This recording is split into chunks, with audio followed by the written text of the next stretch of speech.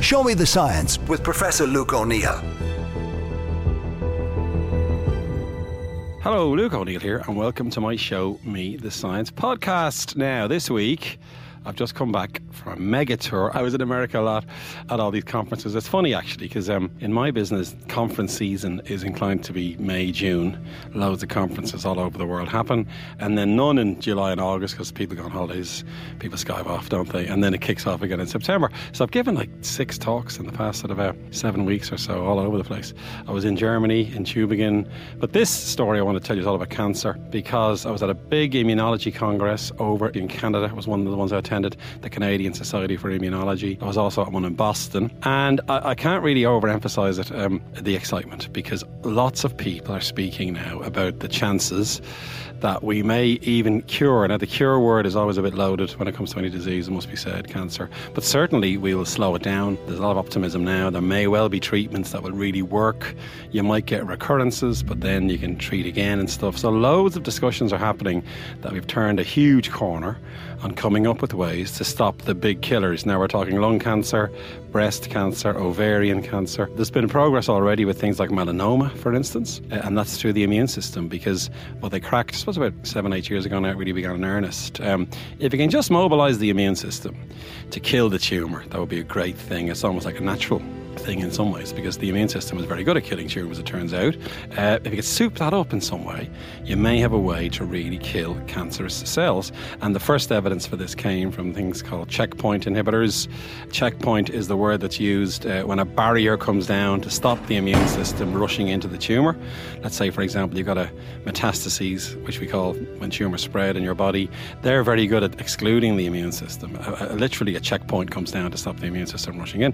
If you could block the checkpoint, stop the barrier coming down, the hope would be now the immune system gets in, and that's showing great promise, certainly in things like lymphoma, leukemias, also in melanoma, beginning to see effects in the bigger cancers as well. So it's been a huge add-on to have checkpoint inhibitors.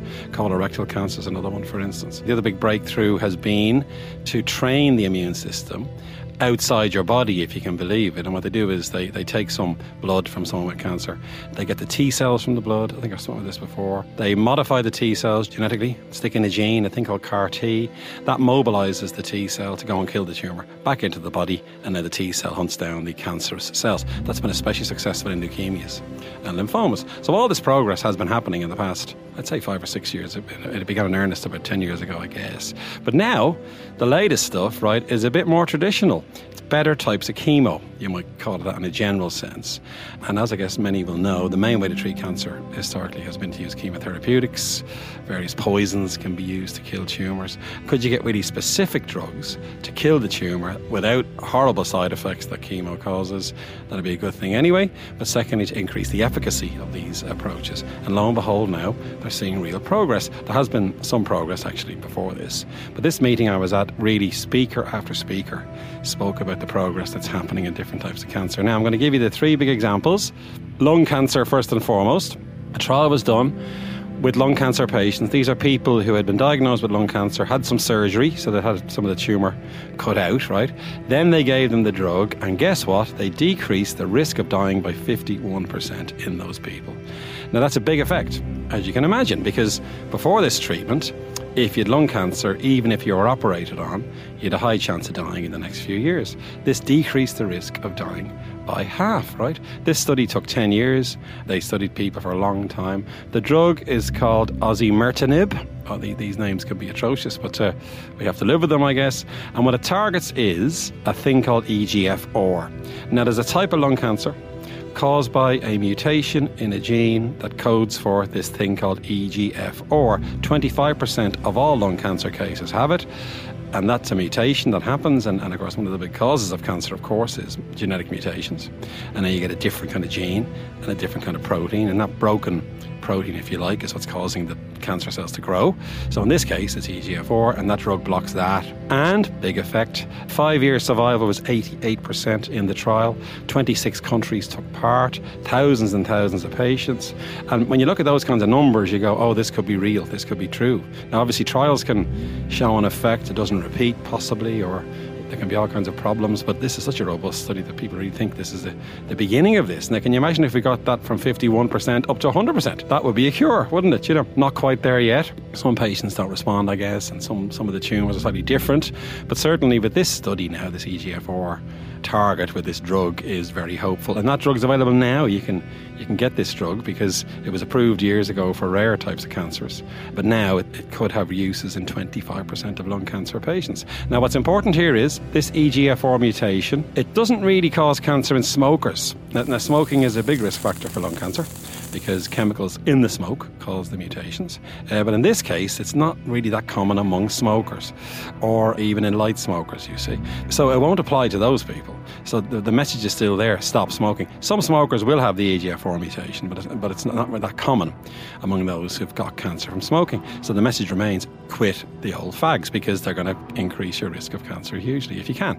So it's not those ones. 2/3 of women get this type of cancer, for example, as well. So it could be very useful in that group too. So if you like, in 25% of lung cancers now, from this trial, you can have the death rate, which is a superb result. Second example, breast cancer. And this, of course, now, there's been huge progress with breast cancer, it must be said, over the years. There's a thing called HER2 that gets targeted in a subset of breast cancer women, and it works really well in those. But still, a lot of people still die of breast cancer. It's still a very serious disease. This trial reduced the risk of cancer returning by 25%. Now, what this trial was is someone was diagnosed with breast cancer, a bit like lung, the example I gave. Breast cancer, you're diagnosed, you may have surgery, you seem to get over it, but then a lot of people it recurs and can then cause really fatal sort of consequences, I guess. But in this case, they reduced the risk of returning by 25%, and that's a good result, isn't it? So 1 in 4 women, it didn't recur, and they're saved basically from this approach. 2 million people a year are diagnosed with breast cancer around the world, so it's a huge burden. This drug is called ribociclib, and it works by blocking a target called CDK4, CDK6. Again, horrible mouthfuls, but the CDK4/6 proteins, they control how much cells divide. If they go out of control, they can form breast tumours, and lo and behold, the drug stops those proteins. And that was a big result, 25% was fantastic. And it worked especially well if they got it early on. And of course, as ever with most things, you want to get in early. And the great analogy, which I must have used before, those of you who listen but know some of my catchphrases, one is you're trying to close the stable door if the horse is bolted, it's no good, So get in early, you see. And it was a really positive result, especially in those diagnosed early and treated early. It worked in those especially well. And remember, the recurrence rate anyway is about 1/3 to 1/2. So the decreased risk of returning by 25% is seen as a big significant effect. And what's important here is, as ever, it's progress. And of course, they'll tweak it. They might change the dose. They'll do various things now to improve those numbers to make it even more effective, I guess. Now, my third example is ovarian cancer. Now, again, the speaker that spoke about this got very excited on the podium, mainly because this is a very difficult cancer to treat. It's when you get a diagnosis, it's very severe. And now they've just found a drug in this trial. It's called avutometinib, another horrible name, AVO for short. That targets a protein called RAF-MEK. That's 2 proteins, actually, RAF and MEK. And again, these seem to be a big on switch for these tumours. That drug blocks it. And half the people on the trial responded. They saw their tumours shrink. The investigator leading it said this was a fantastic result. It was done by the Royal Marsden, actually, in London. They led the trial and they got this big effect. And they're so excited because, again, for half the patients responding, shrinking of tumour. Now, they're following those patients, of course, but it's a big effect, basically, to see this in half the patients that were treated. That was a smaller trial, phase 2. We need to do a phase 3. The others were bigger. And, of course, the bigger the trial, the better, because that's more predictive then of the general population responding. But still, this was hailed as progress in ovarian cancer by targeting RAF-MEK. Slow down that tumour, get it to shrink, you see. So there was our third example. And I, as I say, the whole theme then was one of great optimism. That here we see all these trials running, and I've been saying this for years, there's loads of trials happening all the time, lots of scientists and doctors trying to get new treatments for diseases, and now we're beginning to yield the benefits of this. And I've been in this business now for 35 years, and that was always my hope, that we would see benefits come from all this research, and now robust benefits are happening. And by the way, in the case of lung and breast, those drugs are available now. In the case of ovarian, it's still a bit experimental, but there's no doubt it should be available soon. And anybody listening who might have been diagnosed and may be worrying, you can get on trials if you talk to your consultant, because hospital consultants are recruiting people all the time onto these trials. So don't hesitate to ask. And then, of course, your consultant will be an expert, will be up to speed on these latest breakthroughs, and might make some of these drugs available to patients, which is great to hear altogether. And the last thing I want to mention is new tests. That was another theme at one of the conferences I was at, because obviously if you can diagnose cancer early, you get in quick, as I said earlier, you're much more likely to succeed.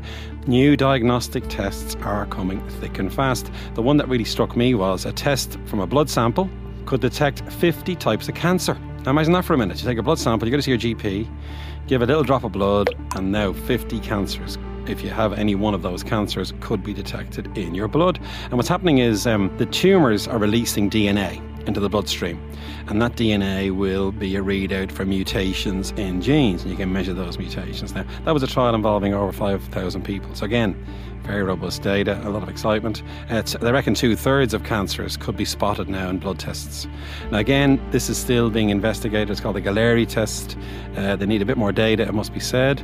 But again, progress in detecting different cancers in a blood sample. And lastly, a breath test. Now imagine that for a minute. So you go to your GP in your 50s or 60s, and remember, it's always useful as you get older to get tests done for certain types of cancer, and you blow into a bag effectively. And this breath test could pick up esophageal, stomach and pancreatic and colon cancer. And 20% of all cancers fit under those categories. So again, it was incredible. And what the breath test was doing actually was, tumours are inclined to give off what I call volatile compounds. These are chemicals coming off a tumour. The tumour is obviously different to normal tissue, and it's making these byproducts, if you will, and that could be detected in the breath test. 15 different chemicals were tested in this breath test, and it was often the combinations that gave rise to the best results in many ways. And of course, this was predictable because, and this is a well-known thing, dogs can often detect tumours, strange as it may seem. Dogs have a fantastic sense of smell, and it's been reported that dogs can detect, chemicals coming off tumours, and then can actually detect cancer. And that gave some of the inspiration for this, that if a dog could do it, why not make a machine that could sense these chemicals? And lo and behold, this breath test was devised. Again, it's early days with this as well. More work needs to be done, of course. But there you have it, a breath test and a blood test may be available soon. Now you can imagine where this is going. So you'll go to your doctor, you'll have a checkup, which everybody should do regularly, and the doctor will be able to detect, possibly in the surgery, whether you have developed a tumour. And then, of course, get on these new drugs, because the earlier you can treat, the better. That's why there's such optimism. So early diagnosis, followed by these new therapies that are showing such efficacy, will mean that the cancers will be now treatable. They mightn't be curable, but they'll be treatable, and then you'll be able to live almost as long a life. Now, it's a bit like HIV, because the drugs that for AIDS, they don't cure you, but they slow it right down, and people are living to ripe old ages now, and they're HIV positive because of these drugs that are used to treat that virus. They're antiviral drugs. That's the dream for cancer, in a sense, that it'll become like that we'll have drugs available that will extend your life to a normal lifespan, and these diseases will no longer be the fatal diseases that we've all feared all our lives. So again, lots of progress here, and as I say, at these conferences, the level of excitement was big, and doctors are often very cautious. You don't hear them use the word fantastic very often. The lung cancer press release I read after said the word thrilling was used. So we're seeing these very positive words coming out, and doctors are very careful because they want the best for their patients and don't want to build up too many hopes, because that's a bad thing as well, of course. But certainly all the evidence is now pointing in the one direction, that eventually we'll have cancer on the run at long last. So that's this week's podcast. Thanks very much for listening. And of course, the podcast is a News Talk production, and it's available to be downloaded every Thursday. Thank you for listening.